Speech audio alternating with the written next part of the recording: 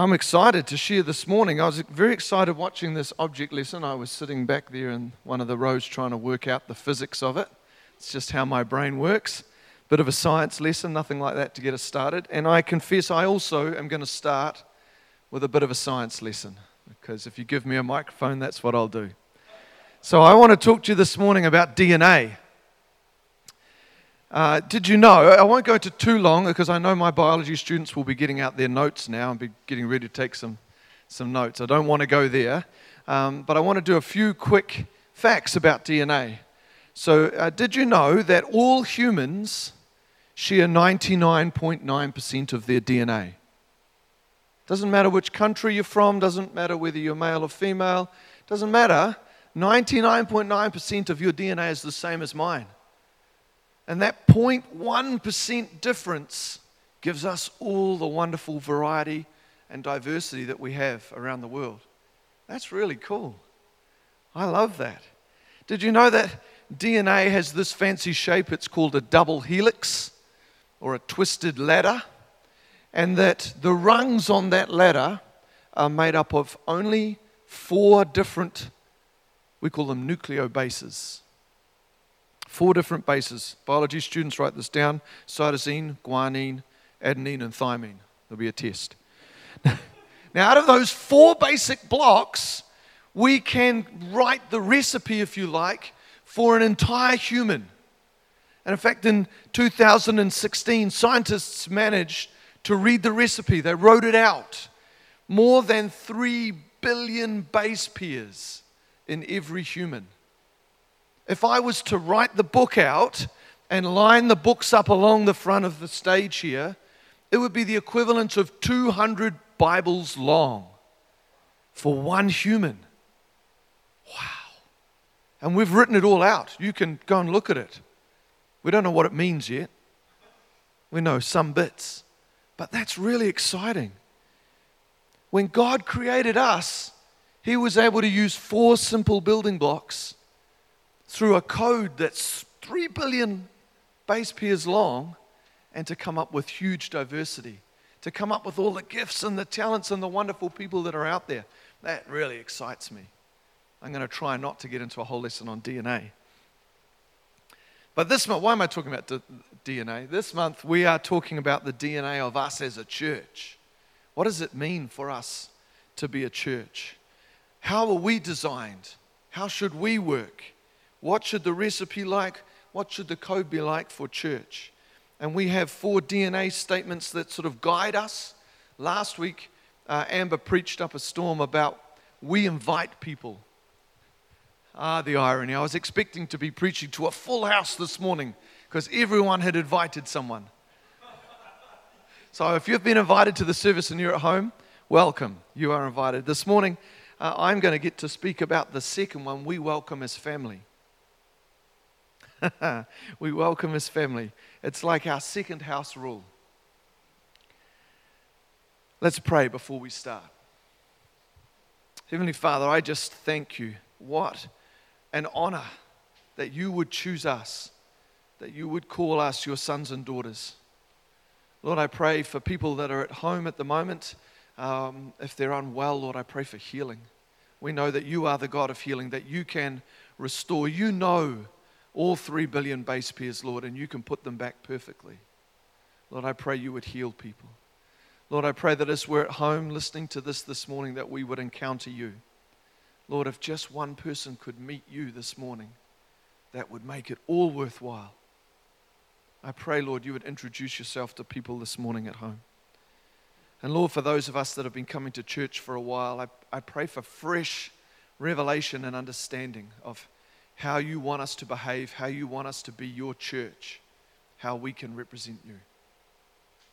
Thank you, Lord. Amen.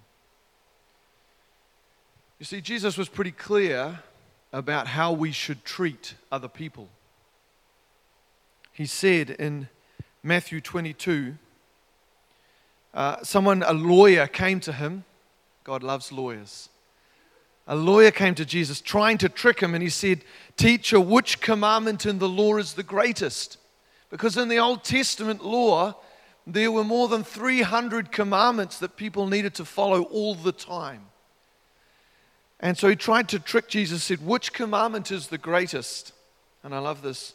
Jesus said to him, you shall love the Lord your God with all your heart, with all your soul, and with all your mind. This is the greatest and first commandment. And the second is just like it. You shall love your neighbor as yourself. And on these two commandments hang all the law and the prophets. Jesus was saying, you can take all those other laws and you can sum them up.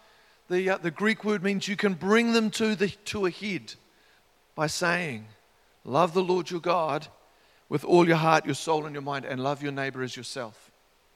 And it's a common verse. We see it on bumper stickers. We see it on t-shirts and posters. And for some of us in the church, we've heard it many, many hundreds of times.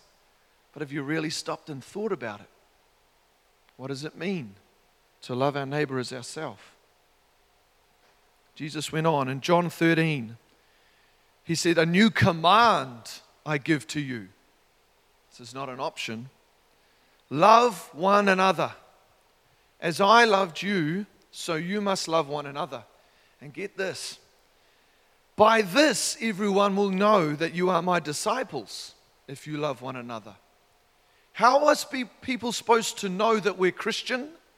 How are people supposed to know that we're the church? It should be recognizable because of how we treat one another, because of how we love one another. In the early church, they had a pretty clear model of what this would look like.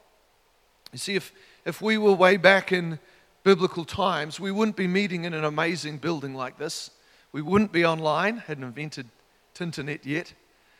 We wouldn't have slides and microphones. We would have been in someone's house. It would have been in someone's home. And in Acts, it tells us what it was like. They devoted themselves to the apostles' teaching and to fellowship. Now, if you're new this morning, fellowship is a fancy word that means to hang out, to spend time together. I remember as a teenager, I invited my best friend to come along to youth group and to church. And he came along and I was so worried.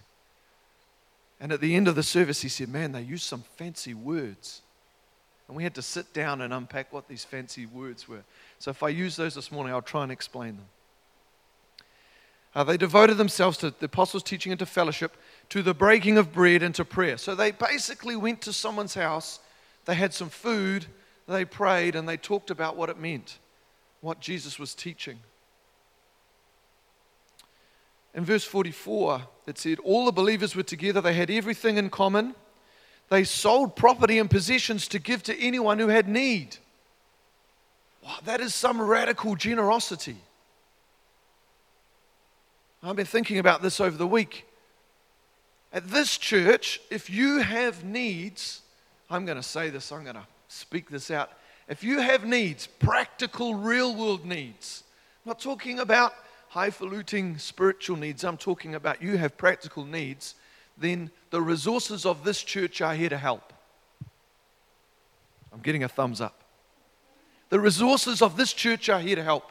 We are not just here because we want to get you to meet God. Of course we want you to get to meet God. That's the most important thing. But if you have real needs in your house, if you need someone to come and collect your groceries or do a contactless drop-off, we can do that. Okay, that's what we're about. That's what the church is about. And then it says they broke bread in their homes. My son loves this. They took the bread and they broke it. They made an enormous mess.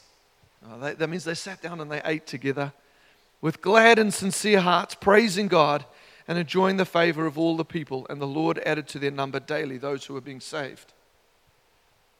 You see, church was a place you wanted to go to. It wasn't scary for new people.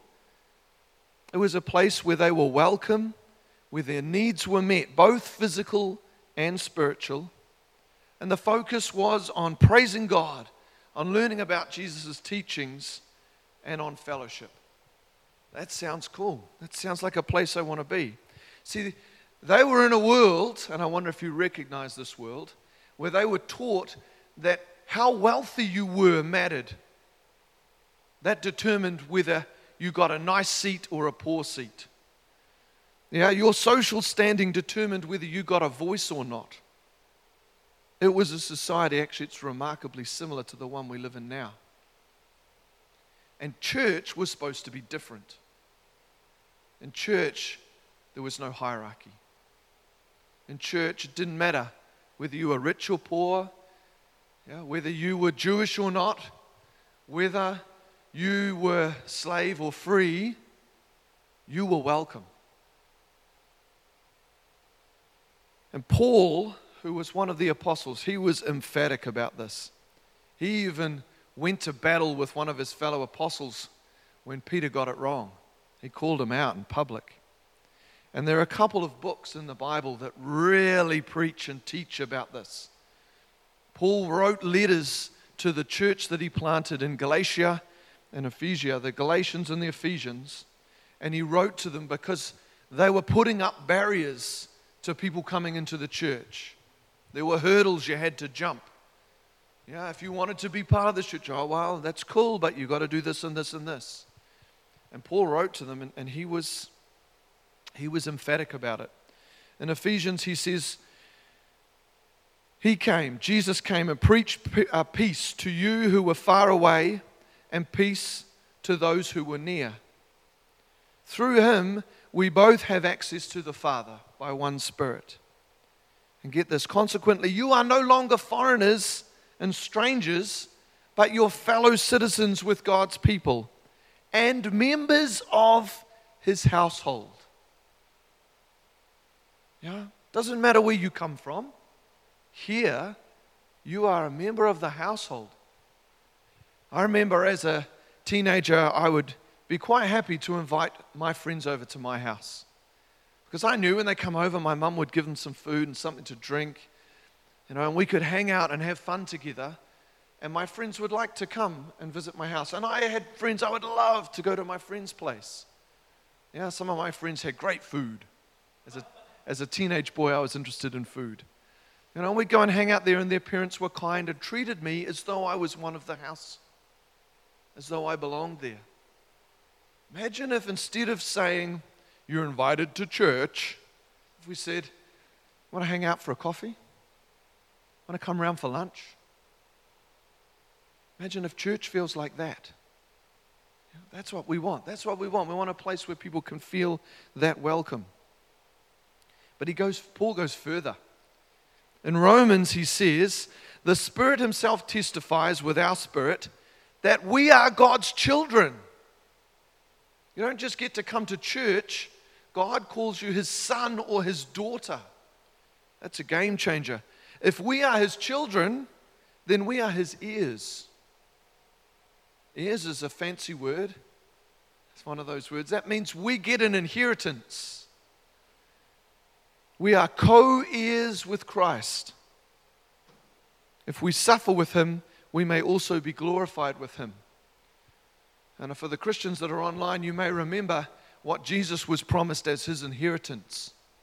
The nations.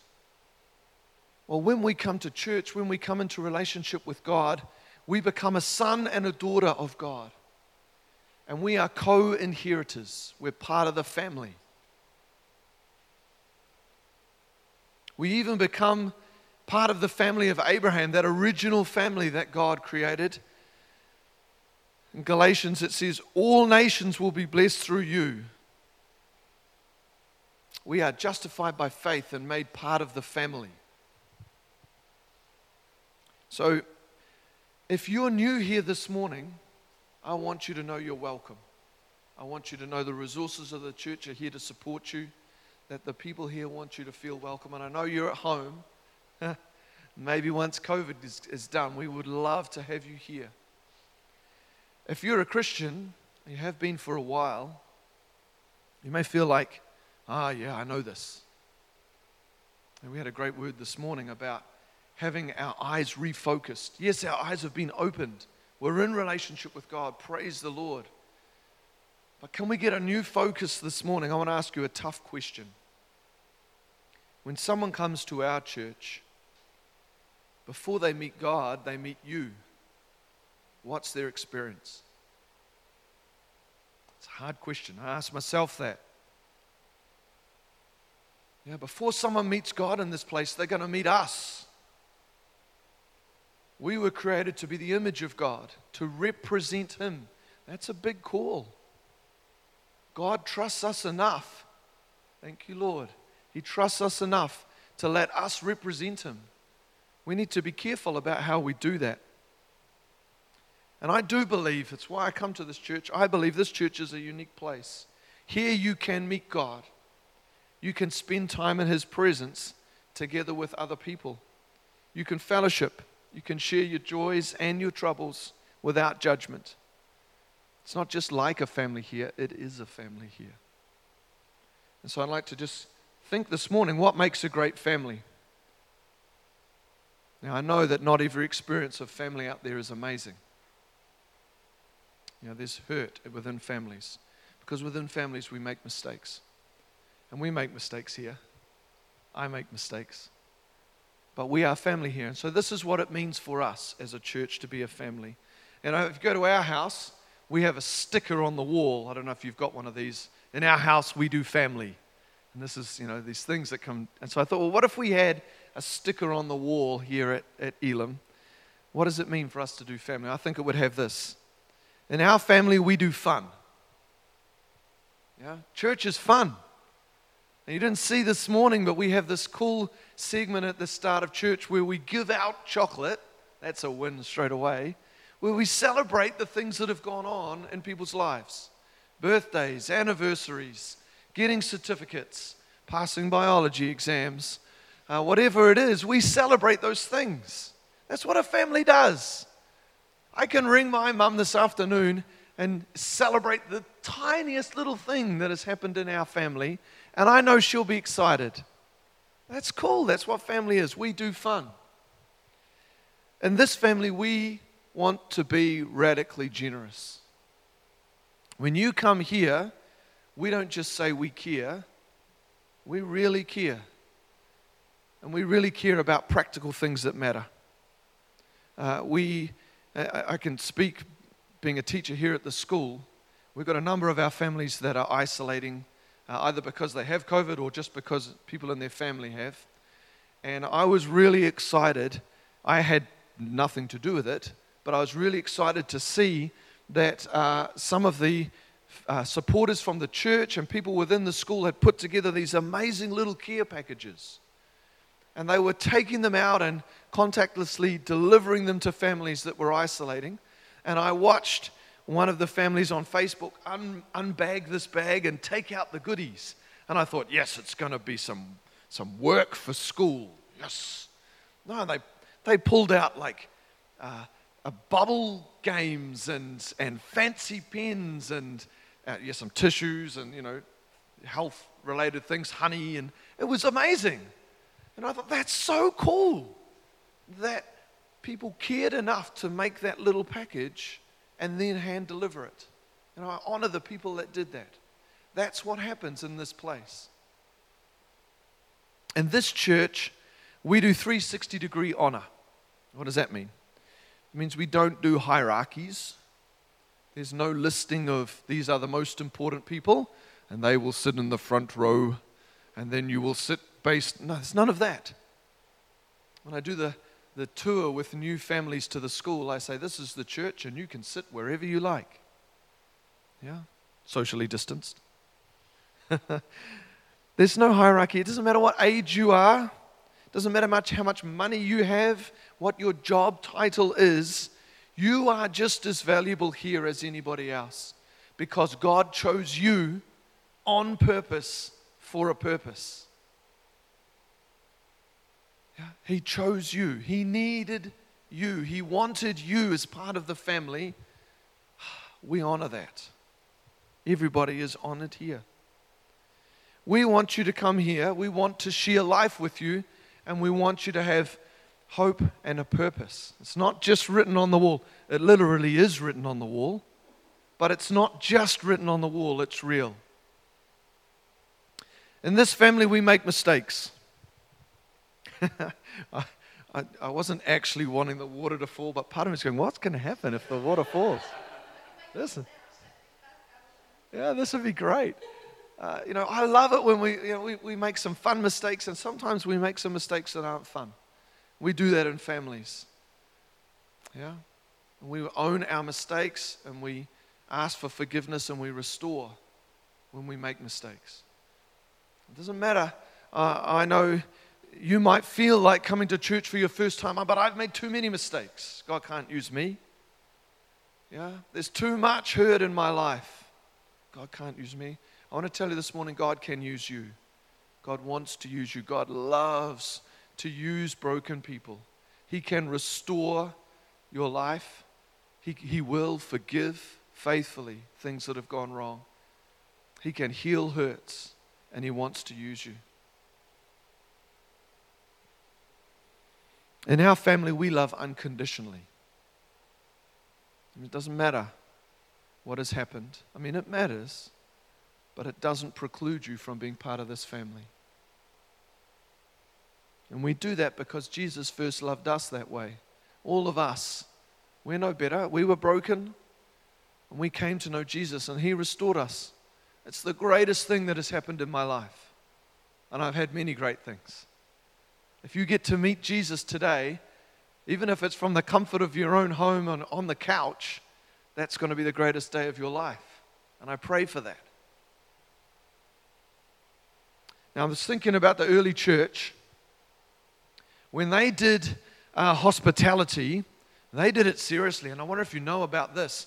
I would just put that next slide up for us. In the Greek and Roman times, they had this word, philoxenia. It's a Greek word. It means the love of guests. And it wasn't just a little thing you did. This was a serious matter. How you treated your guests reflected the honor of your family, your reputation. Everything was wrapped up in this. And there were really specific, detailed rules around how you did it. Yeah, the guest was to be respected, welcomed, and treated well.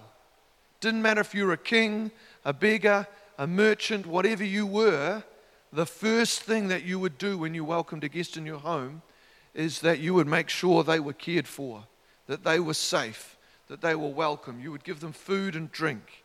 Yeah, they would be able to take time to rest. Before we got to business, we did that. We would share our stories. And before we got to the real crux of why that person was visiting, we became friends.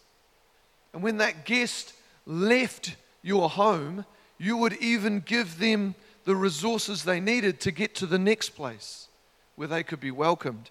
And Jesus knew that this was the culture of the time. And so He would instruct His disciples in how to go about going out and preaching the word. It was taken so seriously because they had this thought. It's in Hebrews. Do not forget to show hospitality to strangers, for by doing so, some people have shown hospitality to angels without knowing it. Imagine that. Imagine that. It got me to thinking the little things that we do and the little things that we say.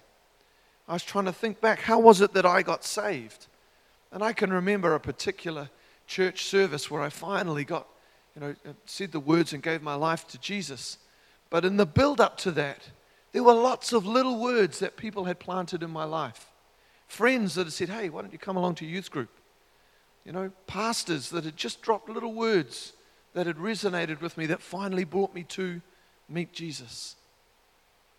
Maybe when you turn up at church and someone offers you a coffee, maybe that's the moment. Imagine if that was it. I'd want to serve the best coffee I could in the best way I could. I'm sure Tom would be right behind that. So Jesus said when He was sending out His disciples, He said this is quite interesting from Luke. He said, go, I'm sending you out like lambs among wolves. Do not take a purse or a bag or sandals. Do not greet anyone on the road. You don't need stuff when you go out there. When you enter a house, first say, peace to this house. Jesus knew about the rules of hospitality. Stay there, eating and drinking whatever they give you, for the worker deserves his wages. Do not move around from house to house. You know, they weren't to go into a house and go, this is quite good, but that's a nicer house.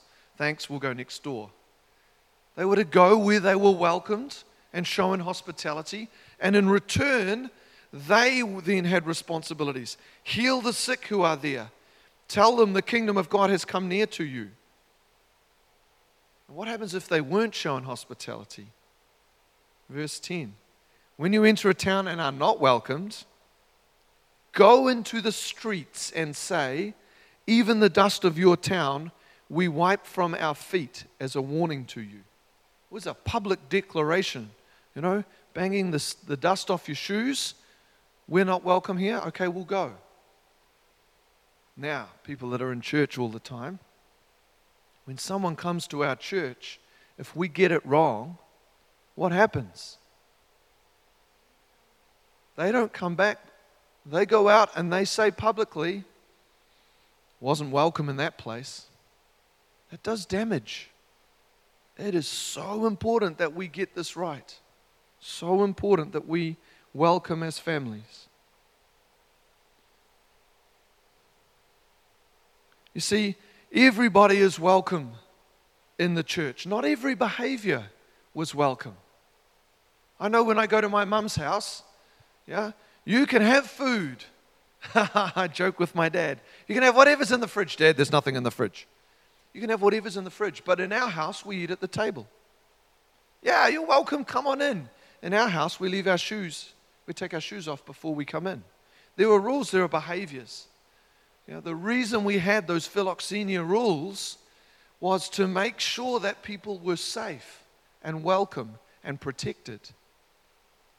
So we don't have every behavior welcome in church because we need people to be safe here. It's the same in school. We have rules, and students love to rail against the rules. Why is it this many earrings and not that many earrings? Why do I have to wear shoes in this place, but I can have my shoes off in this place? And I said, don't get wrapped up in the rules. We want rules because when we have rules, we know what's expected of us. We can relax. We know what is safe.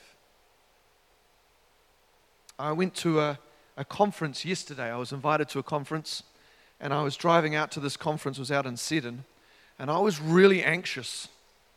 I was like, wow, what is going to happen? Am I going to be asked to stand up? Will I be asked a question and I won't know the answer? Am I going to look stupid? Have I worn the right things? Have I got everything? I was really worried, almost to the point of turning around and going home. But I didn't. I went to this conference, and I walked in the front door, and there was this young man, and he welcomed me. He said, it's great to have you here today. Here's where you can put your stuff. Here's where you can sit. This is the plan of what's going to happen today. And all that anxiety left me because I understood what was expected. I understood what was going to happen. And I was able to relax and really enjoy the day. Learned heaps. So we have these rules to allow us to know what's going on. Now we have very few rules here. You see, when we invite someone to church, it can feel daunting. I know it feels daunting to me because I'm worried when they come, what will their experience be? From the other side, it can feel daunting to come to church for the first time. They're going to use those big fancy words, and I won't know what they mean. They're going to stand up, and I won't know when to stand up or sit down. And maybe they'll put their hands in the air, and I don't know whether I should do that or not. Heaven forbid, they might ask me to come up the front. We're not going to do that. You're in your house. You don't have to worry about it.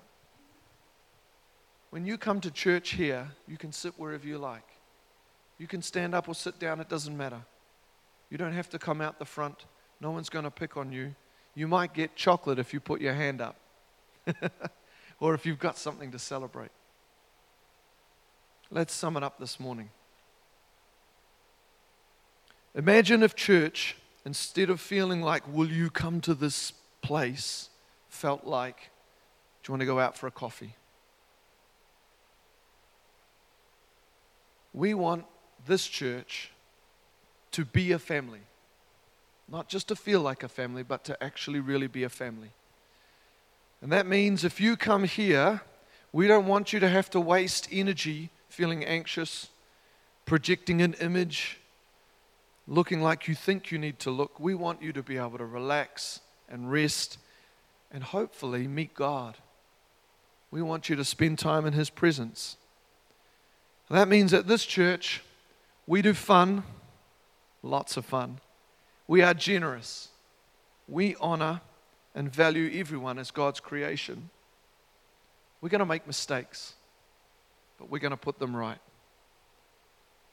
We are going to try to live as the image of God that He created us to be. Want to join us?